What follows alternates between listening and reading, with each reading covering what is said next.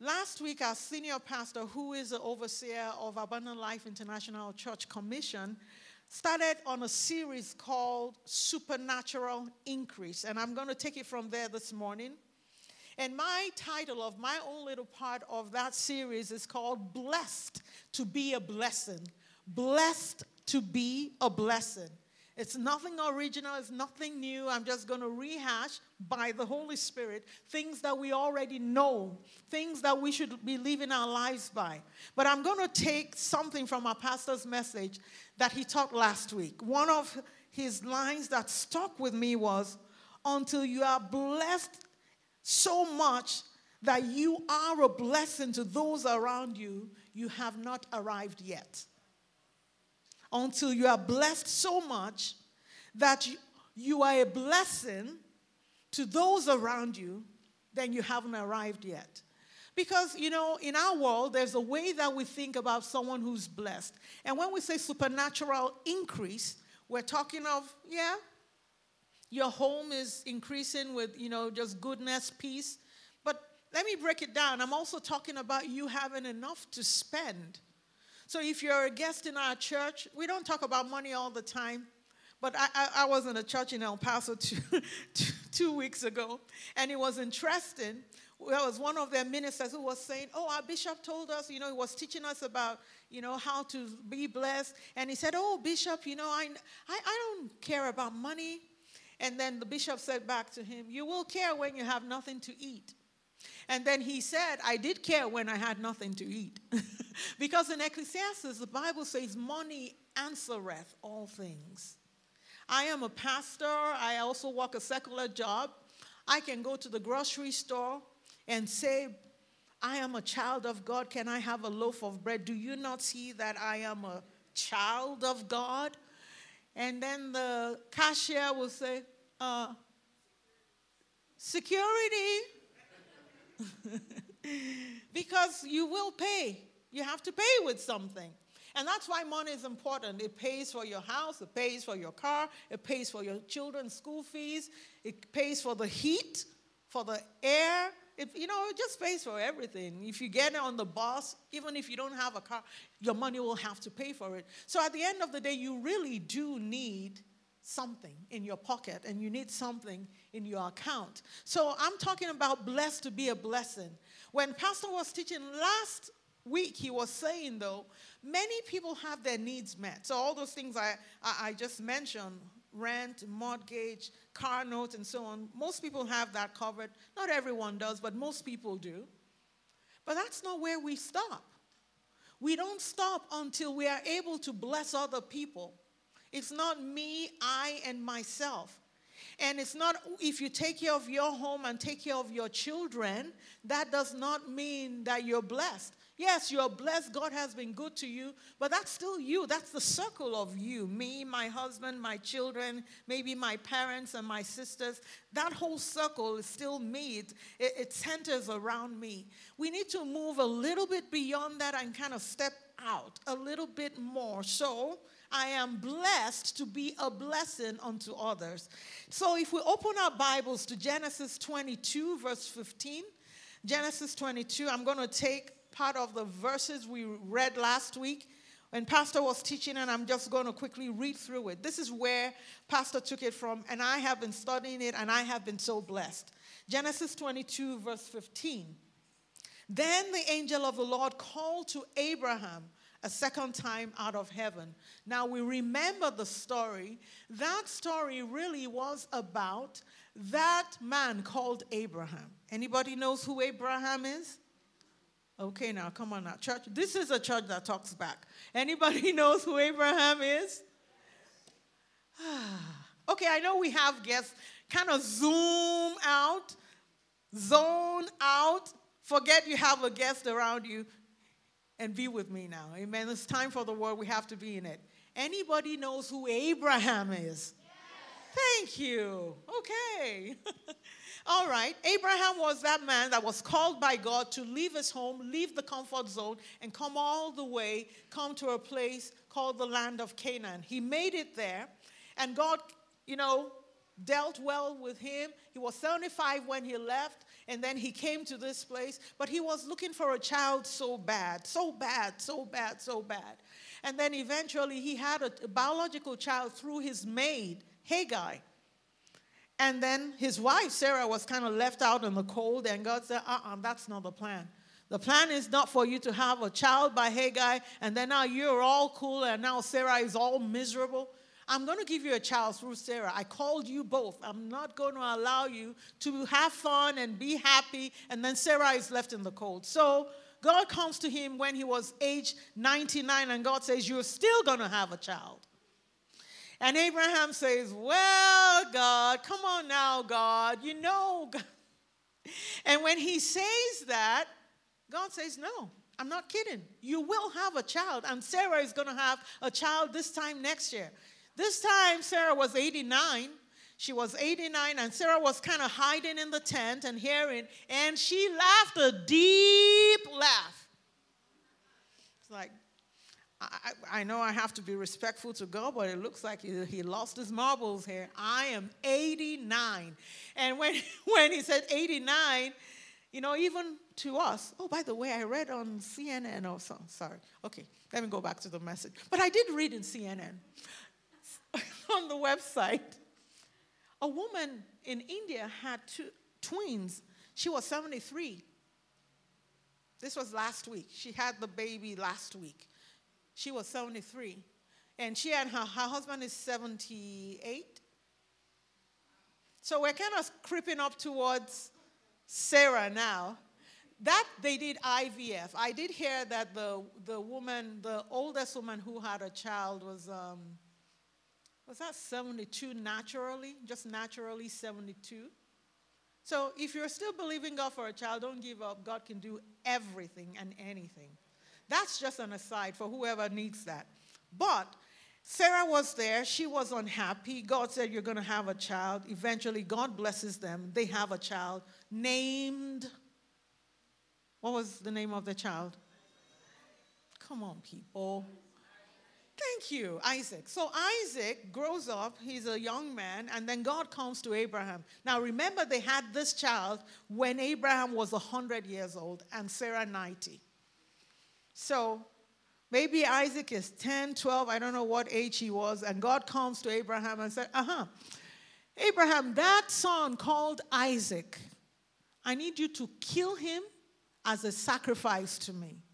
And it's like, God, seriously? I told you I didn't want a child. You insisted I should get this child. I have this child. You want him dead? But he didn't argue. He got up in the morning. He went. Isaac says, my father, I see the wood, I see the fire, I see the servant. Where is the lamb for the sacrifice? And Abraham says, don't worry, God will provide himself a sacrifice. So we're going to, and then they get there. So, because I'm giving you a background to the story. They get there, and God indeed provides a lamb caught in the thicket. And they took that lamb, slaughtered the lamb, and there was a sacrifice. Now, God was so impressed. This is one of the things I want us to know. Do you know that you can blow God's socks off if he ever wears socks? I don't think he wears socks, but just in case he did, the Bible says God was so shocked at Abraham. Not that he wasn't expecting good of him, but it was like, seriously, you would actually lift up your knife and kill your son for me? So as he was about to kill his son, an angel calls out to Abraham, says, wait, stop, don't kill him. Now I know what I mean to you. And God says, stop. God gives him a lamb. He kills the lamb. And then from verse 15, now let's go to verse 15. Then the angel of the Lord called to Abraham a second time out of heaven. And God does what he doesn't do often. By myself I have sworn, says the Lord, because you have done this thing, and you have not withheld your son, your only son. Now listen, Abraham technically at that time had two children. He had Isaac, but he already had one before, Ishmael. God does not reckon Ishmael as Abraham's son. Not that God didn't want to bless him. He did bless him. He had 12 nations come out of him and so on because it was Abraham's seed. But as far as God is concerned, this is Abraham's only son. And God said, you gave me your only son. You did not withhold your only son. Then God swears, blessing, I will bless you. And multiplying, I will multiply your descendants as the stars of the heaven and as the sand which is on the seashore. And your descendants shall possess the gate of their enemies.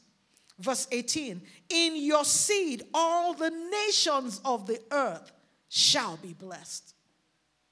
God blessed him and then said, I'm going to bless everyone in the world through you. Now Abraham had arrived. Because you have not arrived when the blessing God gives you is just for you and your family alone. We got to take one step further. Now, how does this all tie up with supernatural increase?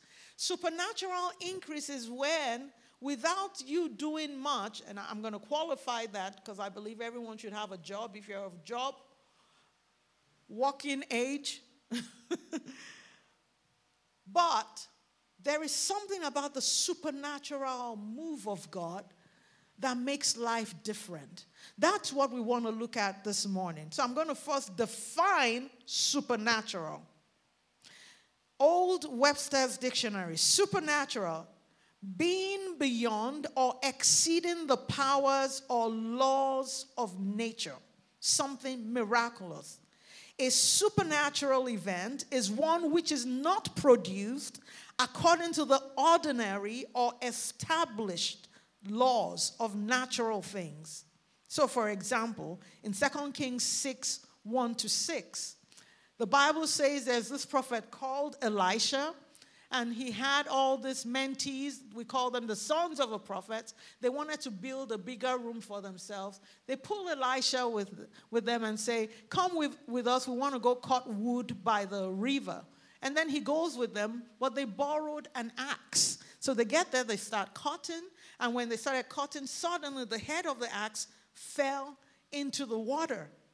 And in 2 Kings, in chapter 6, verse 5, but as one was cutting down a tree, the iron axe head fell into the water, and he cried out and said, alas, master, for it was borrowed. I borrowed this axe. I'm in trouble. The man of God in verse 6 said, where did it fall? This servant or this mentee shows him the place. The man of God cuts a stick and throws it into the water, and the iron head or the axe head floated up. If you've ever done any kind of physics, you know that that's not right. Specific gravity of iron, do you know how that works? Iron is certainly heavier than water. If it drops in there, it should sink. Well, the man of God comes, gets a stick, throws it in there, and the iron floats up. That's supernatural. It breaks all the laws of physics and nature that we know. That's supernatural. So when we say supernatural increase, so supernatural events or miracles are produced by divine agency. God himself pushed himself into it. He got himself into it. God himself interrupted the normal course of nature. Jesus walked on water. Peter walked on water. He sank, but he walked on water. Jesus didn't sink. So the question is, how could somebody walk on water?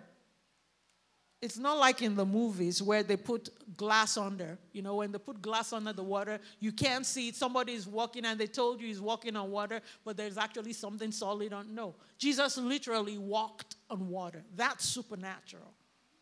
He has broken the laws of physics. He superimposes himself. So when we talk about supernatural increase, we're saying that the way the increase of God is going to come into your life will not necessarily follow the way you know how to increase. So 1 + 1 is 2. If God gets himself involved, 1 + 1 can become 1,000. And he's not asking your permission for it. You know, when people say, oh, well, God really shouldn't do things like that. He confuses us. He didn't ask you. Oh, supernatural increase. You guys just don't want to get up and go to work. I go to work every day. But I'm not shying away from any supernatural increase God wants to give me, or I will not say no. I'm not saying God is a money doubler, and I'm not saying he's a magician. But he does have laws. He has his own way of doing things. And that's what I want us to look at. Can you put that slide up for me, that poverty-wealth spectrum? I mentor women, and this is one of the slides I gave them. Ooh, this is so small, you can't see it. Suffice it to say that wealth, poverty is all the same spectrum. So at this end is poverty, at this end is wealth. So one end is crippling debt. You can't make anything happen. You are in debt, you can't eat, you can't do anything. That's this end. At the very other end is wealth, superabundance. You don't know what to do with the money. You give it out all the time, but you can't seem to get rid of it. Like the Bill Gates of this world, they keep giving out the money. And some people in Forbes or Fortune are counting, oh, now he's dropped to number 3 on the world's richest people. He's number 3. Which number are you? I just keep looking at this, I'm just laughing. Why you are counting and saying Bill Gates is number 3 now? So we're talking of billions and billions of dollars. When you have like 1/3 of that, come let us talk. Until then, shh. So we have crippling debt, we have wealth and superabundance. Somewhere in between that, most of us will fall in there. When you jump over, so you have poor in need, and you can, I'm on welfare and I need help all the time. Then you have poor and I can walk, but I still need a lot of help. Then I'm walking, I can pay my basic bills. Then you skip over to sufficiency. You don't have anything left over, nothing left over. But at least you wake up in the morning and you can eat your 3 square meals. Life is at least relatively normal and good. Then you go to the next where my needs are met. I'm driving a good car. I'm actually driving a luxury car. I have some debt, but it's debt I went and picked up for myself. Then you get to the very end where I have no debt, and if I have debt, it's because I decided I wanted to invest in a business or something. I just have enough. So you see that whole spectrum? So what I'm talking about supernatural increase is that God can supernaturally move you from crippling debt all the way to wealth and superabundance, and he can do it in one day. Now, that blows the mind of the average human. I know now, I see glazed looks, and it's all right, it'll be fine. God can do that. Because if God can cause an axe head to float, which law of nature is he following? So if God says, I'm going to move you and you're going to jump from this end to that end, the question is how? Are there some things written in the Bible that can help us to understand this? So I want to just say a few things that I have found personally has worked for me, and how God moved us from crippling debt, kept moving us to where we got sufficient, and maybe even have a little bit above sufficient. But that's not where I'm going to stop, because until I am blessing the whole world, I'm not stopping. And for me to bless the whole world, I think I might have to get to the very end there. You don't have to come with me. You can stay. Any part of that spectrum you want to stay, you are free to stay. I'm just telling you where I am going. Because you have to have sufficient to be able to give And that's where the problem is. Bill Gates, who's going around trying to solve malaria and stuff around the world, I tell you, it's not because he's hungry. He has eaten, his children are taken care of, their whole family are taken care of. Now he wants to help solve real issues. You have to have a little bit of change to do that. So I am trusting God that when we start to talk about wealth increase, we're not talking of how I buy my next luxury car. We're talking of how can I be a blessing. Amen? God is not opposed to luxury car or luxury homes or anything, but he is more interested in us being a blessing. Point number 1, partner with God. So let's go to Proverbs 19:17. This is very short. I just want to show you some of a few things we've learned over the years. This is personal, just telling you things we've worked and the Lord has walked with us. Proverbs 19:17. He that has pity upon the poor lendeth to the Lord, and that which he has given, he will pay him again. Can you put that up in the Message translation? Mercy to the needy is a loan to God, and God pays back those loans in full. There's another translation that says, whoever is kind to the poor is lending to the Lord. The benefit of his gift will return to him in abundance. So one of the easiest ways, I saw this, and when I stopped doing it, I had to go back to it, is that when you see somebody who has less than you, be a blessing. You don't need to know them. In fact, those you don't know are even the best. So, for example, if I stay in a hotel room, I cannot leave that hotel room. And I used to travel a whole bunch. But then I stopped traveling, but I still stay in hotel rooms. I cannot leave a hotel room knowing that somebody is coming to clean up after me and not be a blessing. They don't know me. I don't know them. They'll probably never bump into me. So what I do is, this is just me. I'm not saying you have to do it. But what I do is, I make sure I never have cash on me except when I'm traveling. So I put it in a very nice way. If I have an envelope, I will. If not, I'll put it in a sheet of paper and wrap it up and write a nice note. Thank you, housekeeping. I enjoyed my stay. Put it there and put a good tip. And I leave. They don't know me. Or sometimes I get into an airport and we're going to get on this shuttles that take us to the airport where you pick up a rental. All of us put our stuff, we get on that shuttle, we get in there, and everybody just gets off. And I'm looking at this guy who's shuttling between the rental car lot and I'm thinking, he doesn't know me, this is the best place. So I dip my hand and I bring out something. And sometimes I'm hoping I have something. Sometimes I have a large note. Whatever I dip my hand and I find, I give it to him. And I guarantee he'll never see me again. And I'm doing this because, and most of them are shocked. It's like, oh, thank you, ma'am. And depending on what part of the country you are. If it's in the South, ma'am is commonplace. But when you're in the Northeast and somebody says, thank you, ma'am, they were really blessed. Because in New York, nobody says ma'am. So, and you know what? You're just partnering with God. Who knows what their prayer was that morning? You don't know. Who knows whether that person who's coming to housekeeping, cleaning my room that day is just barely putting it and making it and just, holding it together.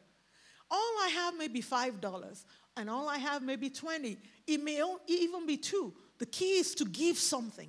Partner with God, because God is really looking for a way to bless that person. But he's not going to come from heaven. He's going to use people like you and me. Now, many of us are waiting till the end of the year where we have all this nice, glossy, advertisement on the television where you see children crying in Africa, flies flying all over their head, or animals dying and say if you just give 80 cents a day, that's not what we're talking about. That's a good thing too, but we don't have to wait till then. When you go to eat, if your food, and don't be counting. So my food is $5. What's 10%? 5 over, just give. Give. Who knows what, if that is some, people pray in the morning and they don't know where their next this is coming from. You don't have a lot, but you have a teeny bit extra. You had $20, but the food was maybe $8. You can be a blessing to the person who waited on you. There's nothing wrong in being a blessing. As the Lord starts to see your heart, it's not a formula, it's a heart thing. As the Lord starts to see your heart, that if you had, you will give. If you had, you will bless this person. As the Lord starts to see that, guess what? He starts to funnel more to you. This is the Lord's business. This is how he does his stuff. Because God is in the business of blessing people. They don't have to be Christians. He just wants to bless them. That's why you wake up in the morning and the sun is still up there. He causes his sun to shine on both the good and the bad, the really bad people and the really good people. So if people are hungry in Africa, if you put your hand in your pocket and all you're able to give is $5, or in India or wherever, just be a blessing. Amen? So number one is to partner with God to take care of the poor. And remember, I was telling you on that spectrum, some people are on that very end, crippling debt. Don't be saying, this is one thing that is not nice. To say, well, I was poor, I know what I did. I pulled myself up by my bootstraps, and I did what I needed to do, and I did what's wrong with you? You've got 2 feet, 2 hands. Can't you? That's not for you to judge. If they're being lazy, leave them. God will sort them out. But you have just bless them and stop all the thinking. Just be a blessing and walk away. And if God needs to straighten them up, he will do it. Because one day you might have a need. And he's not going to drop the money from heaven. And if God did, guess what? It'd be counterfeit. It'd be counterfeit if the Lord dropped money from heaven. Because we know that if it's not printed by the Central Bank of the United States, it's counterfeit money. So he's not going to drop it. He's going to send somebody to you. Wouldn't you like God to send somebody to you? So why don't you be that person? My first tip about supernatural increase. So you're lending to God. This is the last one I'm going to talk about. In Mark 10:17. If you have the HCSB, let's use that. Mark 10:17. This is the crux of the matter. We're almost done. This is the crux of the matter. Your heart. When the Lord is wanting to increase you, it's your heart. He's looking at your heart. He's looking at how kind you are, how good you are. Are you going to be a blessing or not? So there's this guy. We call him, if you're a student of the Bible, you read the Bible at all, Mark 10:17, the rich young ruler. Verse 17, and he was setting out on a journey. A man ran up to him and knelt down before him. And he is Jesus. Somebody runs to Jesus and says, good teacher, what must I do to inherit eternal life? And verse 18, Jesus says, why do you call me good? No one is good except God. You know the commandments. Do not murder, do not commit adultery, do not steal, do not bear false witness, and so on. Verse 20, this man says, teacher, I have kept all this from my youth. So watch this. This person goes to church faithfully. This is why church going is not number one. It's your heart. I have done all this. I don't murder. I don't talk bad about people. I am kind to people. I do my best. Teacher, I have kept all this from my youth. Verse 21, looking at him, Jesus loved him and said to him, "You lack one thing. Go, sell all you have and give to the poor, and you'll have treasure in heaven. Then come, follow me." Now, who is speaking to this young man? Jesus. He runs to Jesus to ask a question because he felt Jesus certainly knew more than he did.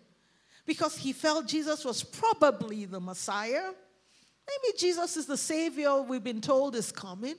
So he comes thinking, wow, Jesus, I just know that you will tell me what I need to do. And then Jesus tells him, okay, I'll tell you what you need to do. Go sell your stuff, all of your stuff, and give to the poor. Well, suddenly Jesus is not all that smart. Suddenly Jesus is not doing the right thing. Suddenly Jesus is, all this. Verse 22, he was dismayed by his demand, and he went away grieving because he had many possessions. So this guy, if you look at that spectrum, I think he was maybe towards the very end of the wealth. He probably had a lot of money. That's my guess. And Jesus says to him, see, he says, go and sell everything. So this guy, I tell you, if you were here, poor, in need of help with welfare, you don't have a lot. If Jesus says this is the answer to your problem, you say, Jesus, you mean to sell the 2 plates I have and my forks and knives? What else do you need? I'll sell it all. What do you need from me, Jesus? But no, this guy was at the very end. He probably had all the kind of cars, Alfa Romeo, Mercedes, not the small ones most of us drive, the real Mercedes, the one that's like 300,000, Ferraris, and have all those cars. And Jesus says to him, you are such a lovely man. I love you with all my heart. You know what you need? The answer to your problem. You sell the Ferrari, sell the Alfa Romeo, sell everything. Bring the money, we'll give it to the poor. He looked at Jesus as like, you gotta be kidding me. What are you talking about? What must I do to inherit eternal life? So I have to go into heaven poor? No, Jesus did not say you will lose everything. He just said we're changing the location of your wealth. He didn't say you will lose everything. He just said you will move the wealth from the bank accounts of this world and we will move treasure to heaven. It's a different way of thinking. Supernatural increase is a different way of thinking. It's not the way we think of it. I work 8 hours a week. I work 8 hours a day, 40 hours a week. I do overtime, time plus, how do we say it? When you do overtime, time and a half. I do this, then I come. I have $500 extra. No, Jesus said no. I want to move you in a way you've never been moved before, supernaturally, and just sell everything. Let's give it to the... Jesus didn't say give it to me. He said let's give it to the poor. The Bible says he went away sorrowing, very grieved, and very angry and offended. Why? Because his heart was already tied to all those things. His status and who he thought he was linked to the cars. Who he thought he was linked to the kind of house and the address and the zip code he lived in. For him to sell all that and be like Jesus, like a vagrant, just walking about, no home, nothing. He loses his status in society and he says, I'm sorry, man, I can't do it. Can't do it. Can't do this. And Jesus said in verse 23, how hard it is for those who have wealth to enter the kingdom of God. That was a test. That was a test for him. He failed the test. The test for us is to move from our preconceived ideas and start to follow God's way of doing things. Being compassionate to others. being a blessing. Check, this is one of the things I used to tell people. Look at your bank account statement or your checkbook if you write checks. It tell you where if all you have is Macy's, give me the names, Nordstrom, I forget the names. Saks. Okay, now let's come down where all of us are. Leave Marks. JC Penn. No, let's come down to where we are. Walmart. I'm a Walmart shopper. Woo, Walmart for life. Okay. Target. All these. Okay, maybe I will move a little bit above all these. Because I used to be a strong all this shopper. Then I stopped going to all this. So wherever it is, if you look at all of it, it tells you something. If you don't see money being withdrawn to give to somebody, if you don't see a check written to help, if you don't see a tithe, you 10%, I'm not going to get into all that.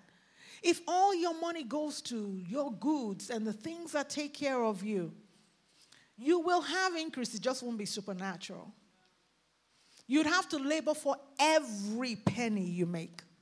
That's too hard. Favor that should come to you that gives you increase in leaps and bounds, you won't have it. Because God is not committed to you in that way. Like this guy who walked away, that was it. He and Jesus parted ways. He continued to make his money, but that was the end of it. But if he had walked with Jesus, God would have been committed, like God was committed to Peter. He had no money to pay his taxes. Jesus told him, go to the fish. The first fish you catch in the river, there'll be a gold coin. Pay all the taxes. Who experiences such supernatural things? People who are in cahoot with God. Amen. Were you blessed this morning? Well, praise God, supernatural increase. I am very excited that God is going to be moving in our lives. I have not told you to give me anything. I have not told you to give. I'm telling you to partner with God, though. Partner with Him. Partner with Him. Help Him to reach the people He wants to reach. And He will not forget you. He'll just cause it to flow through you. Amen.